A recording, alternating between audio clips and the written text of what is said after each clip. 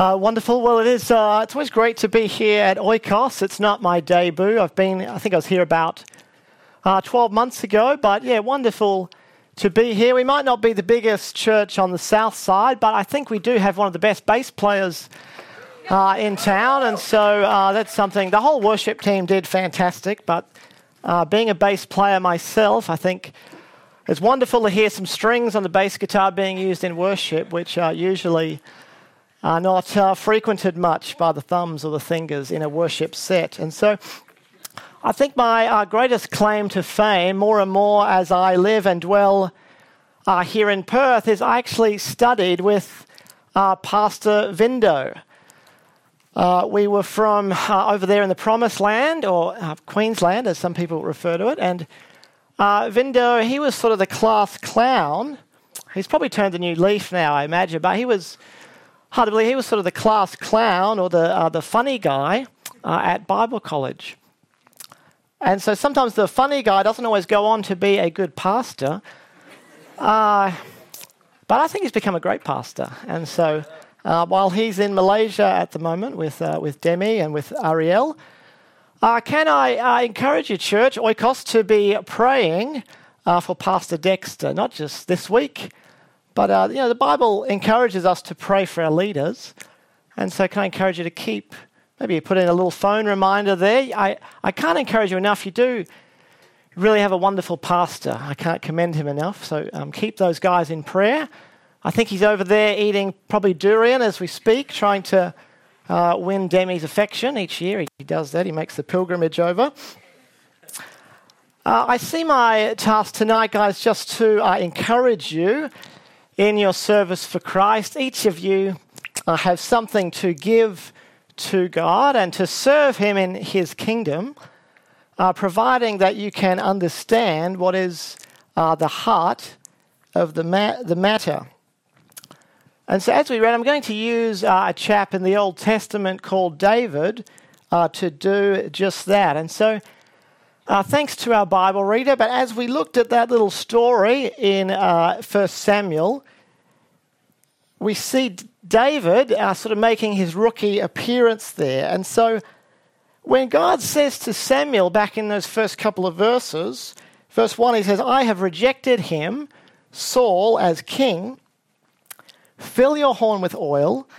Be on your way. I am sending you to Bethlehem to anoint one of his sons as king." We've got to realize that is actually a highly treasonable act. And you might think, what on earth do you mean by treason? Because we don't use that word as much anymore. Well, treason is really when you're plotting to kill or to take out the monarchy or royalty. And that's, even in many countries today, that's a sin or a crime punishable by death. So it's one thing to have it out for the postman, but if you have something against the Prince of Denmark or the Queen of England, there's a whole extra threat or matter of litigation to deal with there. So this was a highly treasonable act. There already is a king in Israel. His name is Saul. But God is asking Samuel, the prophet, to go and anoint someone else to be king. And so, Samuel there, for all his bravado and his steel and his bravery, he's sort of thinking, he's a bit reluctant about that. And he's pondering the question, how can I go about that task without sort of having my head on the chopping block or whatever? And so he says in verse 2, how can I go? If Saul hears about this, he will kill me. And the Lord says, take a heifer, that's a cow that hasn't given birth yet, if you can't remember back to agricultural studies. Say that you've come to do a sacrifice. And you think, my goodness, that's a bit of a cover story, isn't it? That'll be a good cover story. And of course, there is some truth in that, the going to make a sacrifice, but nonetheless, it's a good cover story. It's kind of a little bit like a half-truth. I don't know when you were in school if you ever told mum and dad you were going over to Trevor's place to do some homework or do an assignment. You knew full well you'd be up all night just playing Xbox and FIFA. It was a cover story. Maybe that story is a little bit close to home for some of us. But that's what we've pretty much got here. We've got a bit of a half-truth or a lie. And so that's probably for another time to discuss that question. Does God sometimes encourage or allow us to tell half-truths? Pastor Vindo, he'll clear that one up when he gets back. I'll leave him to tackle that sort of theological conundrum. But it is there in the text, so I did want to be faithful to the text and at least to mention it.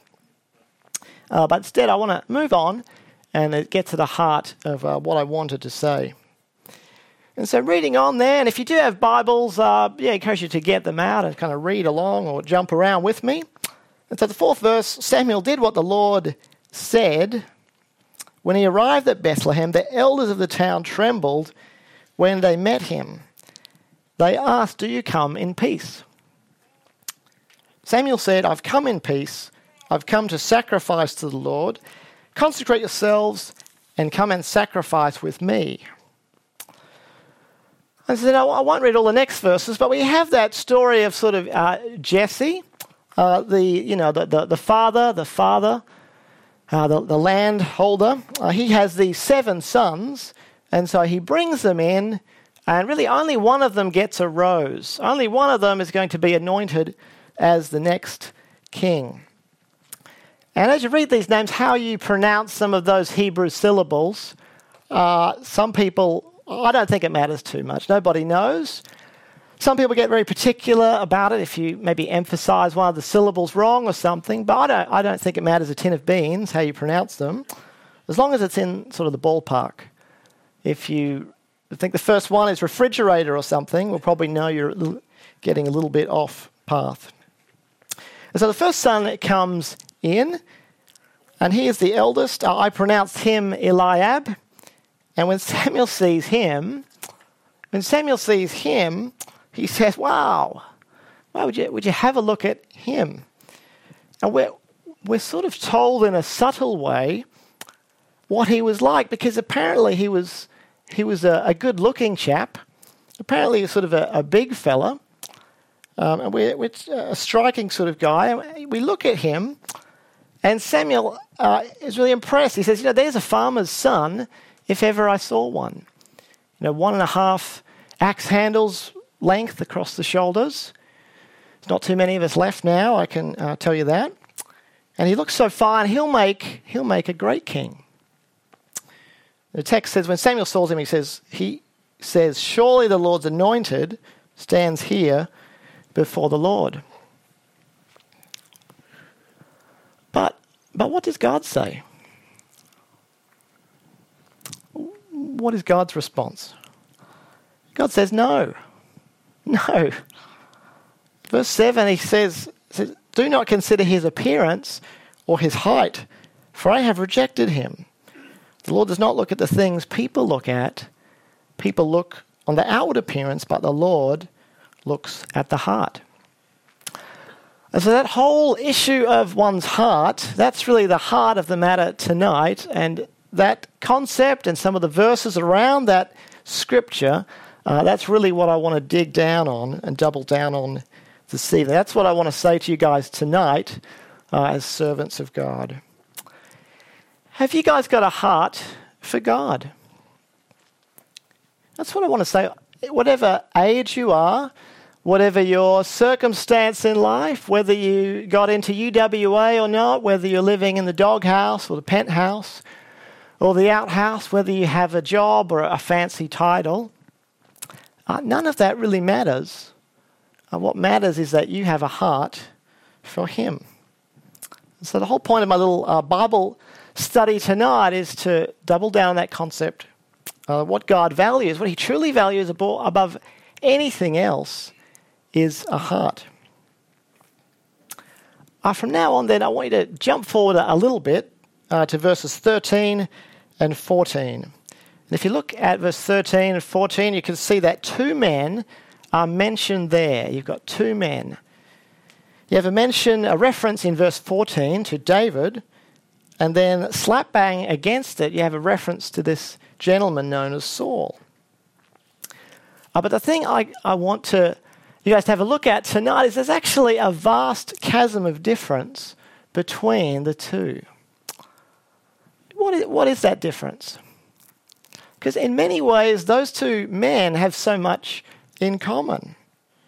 In many ways, if we read the whole Bible and some of the surrounding passages, we see that not only was David's older brother quite a good-looking fellow, but David himself was also pretty fair to look upon. And some of the women of that day would write songs about him.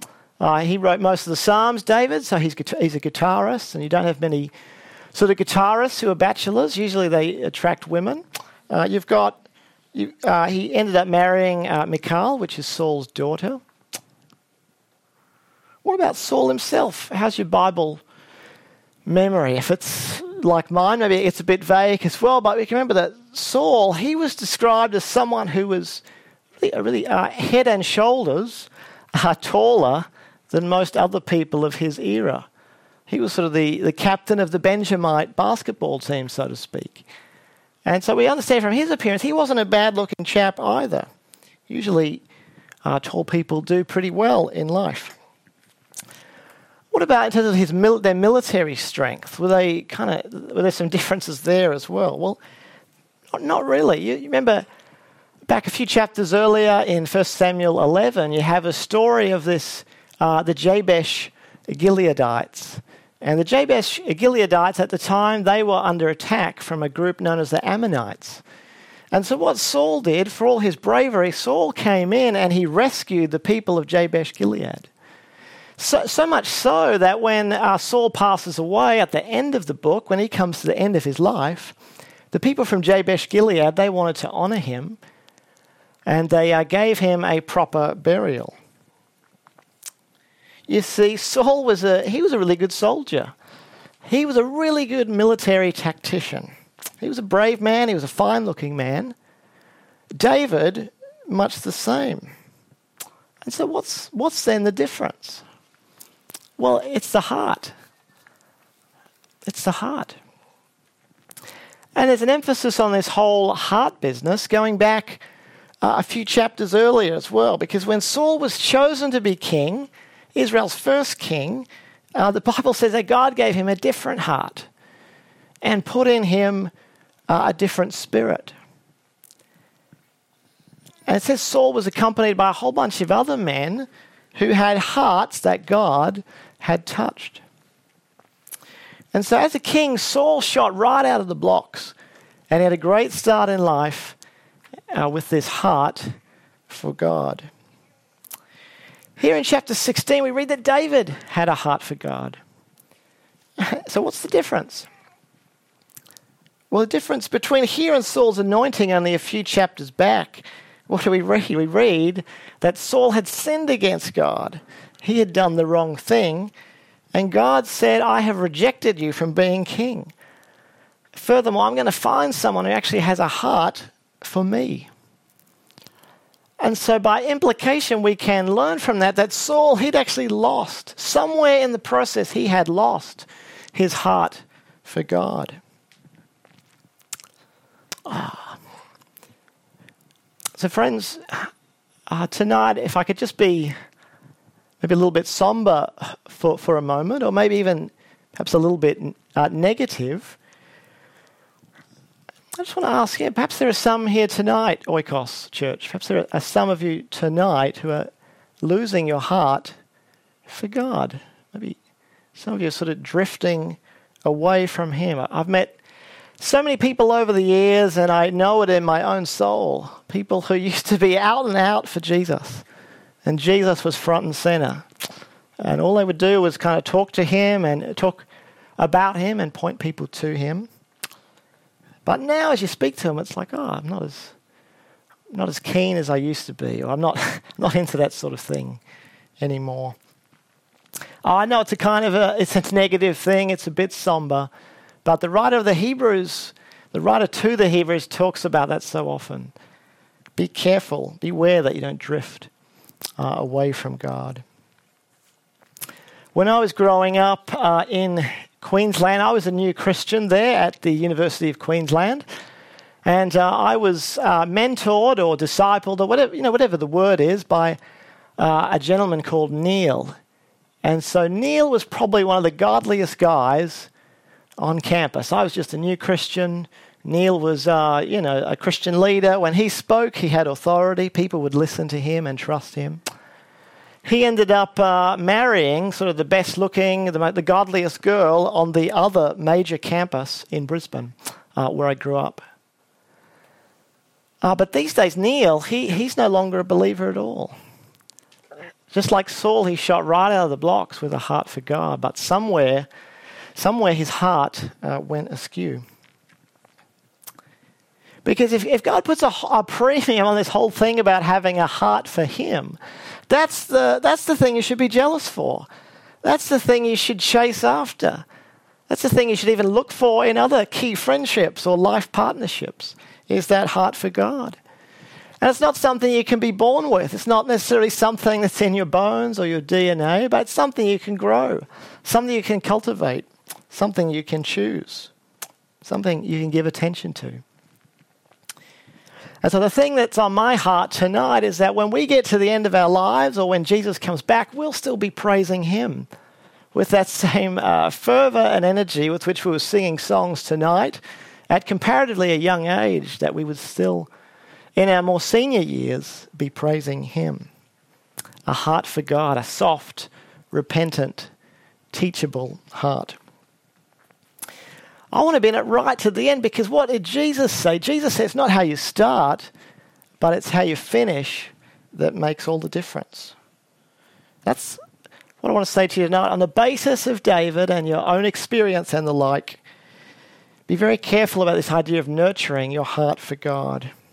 Be careful about that whole business of losing your heart for God. To go on and nourish it. It's not enough, is it, to just vacuum the house once? I don't know if there's any Asian mothers here who could give me an amen. It's not enough to just vacuum the house once. You've got to keep doing it. It's not enough to just mow the lawn once in summer. You've got to keep mowing it. It's not enough that you had a good meal or a meal last Tuesday. You need to keep eating. It's not enough that 3, 6, 12 months ago you had a heart for God. You've got to keep growing and nourishing it. There was a story of a gentleman went to Africa on a missionary tour or trip, and the African church leader invited him up onto the platform like this big sort of outdoor rally, and the African Christian invited him to share a testimony. And so the gentleman got up and shared quite a well-spoken story of God saving him 20 years ago. And so he sort of toddled off the stage, kind of pleased with himself. But the African Christian pulled him up and said, what on earth was that? We didn't ask you to share about something God did 20 years ago. We wanted something recent. We wanted to hear what God was doing in your life today, yesterday. Something fresh, up to date. That's the way it is in life. Not enough that you married someone 12 months ago, 5 years ago, 10 years ago. You've got to bring some freshness and vitality in. You've got to renew those vows each day. You've got to keep pursuing your wife, loving your husband. That's the way it is with God. So Jesus laid out a principle in the New Testament which can be a little puzzling as you first hear it. Jesus said, whoever has will be given more. And whoever has not, even that which they have, will be taken from them. And you kind of read that as a real eyeball rattler to begin with, and you think, well, hold on. What is Jesus saying here? Whoever has will be given more. Whoever has a heart to understand these parables, whoever has a heart to understand these things, God will give him more. God will give her more. But whoever says, I don't worry about that sort of thing anymore, or that sort of thing's not for me, I don't have to be out and out about that, will be taken away, even that which they have. You see, you can lose your heart for God, or you can feed your heart for God. That's that has or have more principle that Jesus talks about so often. He saw it in people and he sees it in other things as well. And so this, my friends, this idea of having a heart for God, this is what makes you effective in your Christian service. It's what makes your service for him effective. If you'd like to compare Saul and David in this, you'll see what I mean. We've only read up to verse 14, have we not? But in 1 Samuel 16, but we see something here in verse 14 that is looming as a sign of what is to come for young Saul. Because it says that the Spirit of the Lord departed from Saul, and an evil spirit comes in and begins to torment him. The beginning of sorrows right there. What is this evil spirit of the Lord? Well, if we have a couple of hours after the service, we can maybe talk a bit further about that. But if we look at Saul's biography, his story, if we trace it through the Bible, we'll see that his life goes from bad to worse to an ultimate failure. It was a spiritual, emotional, and physical collapse at Mount Gilboa towards the end of his days. Where does it begin? Well, again, it began with that spiritual disobedience, and it began with him losing his heart for God. But what do we read about David? Because we don't want to just end on a negative note. We want to explore the possibilities that are positive. So let's go back and look, I guess, at our hero. Let's look at David. Well, David, what did he do? He goes on from strength to strength to strength. What's in chapter 17? Just after our 16th chapter. Some of our Bible scholars might know. Well, David takes on Goliath. Here's this young lad taking on this giant of a man, this tall timber. You know, he was built when steak was on discount at IGA. And next thing you know, David, with his heart for God, knew in his heart that his God was bigger. And he defeats Goliath. And so David goes on to victory after victory, navigating through all sorts of problems until he ends up as the king of Israel. And what more do we know? When they wanted to say about the Messiah Jesus, they called him the son of David. You go to Israel today or go to the opening ceremony at the Olympics, you'll see the Star of David on the flag of Israel there. And so David then has, if you like, the pleasure and the privilege of being the father of this line of people that ends up in the Messiah, the King, called the Son of David and the greater David, who we know as Jesus. Saul goes from weakness to complete tragedy, but David, he goes from strength to strength. And again, what's our difference? What's the beginning? Where does all of this spring from? One had a heart for God, and the other lost his heart for God. And that's really what I want to say to you tonight, is to look out for your heart for God. And look, just as a caveat or as an asterisk on the life of David, I will say, things didn't always go swimmingly for David. There were some periods in his life where he did some pretty stupid things. He did some things that were disobedient and earned God's displeasure. But the thing about David's heart is it was sort of, when he was confronted about the things he was doing wrong, he didn't talk back to God. He didn't have an unrepentant or a stiff heart, but he had a soft heart. He didn't blame shift or stand his ground. He was able to seek forgiveness and turn his life around. And that's also what it means to have a heart for God. As you're confronted about things maybe you're doing which aren't really in line with Jesus' standards, you don't fight against that, but you try and listen and learn and chart a different course. That's about all I wanted to say tonight, church. Would you keep cultivating and developing, growing, keep putting a premium on this, on your heart, a heart for God. Keep coming to church. A heart for God means you come here to Oikos, you come early and you invite friends. A heart for God means you become a signpost that points other people towards the only one who can save, the Son of David, Jesus. I pray the Lord will bless you. I pray he will keep you. If there's anything I've said tonight that kind of stands out a little bit for you, that could well be God. And so I want you to pay attention to that thing. It might just be one thing, but I want you to pay attention to that. Pay attention to that. Let me pray for us, and then we'll have some more songs.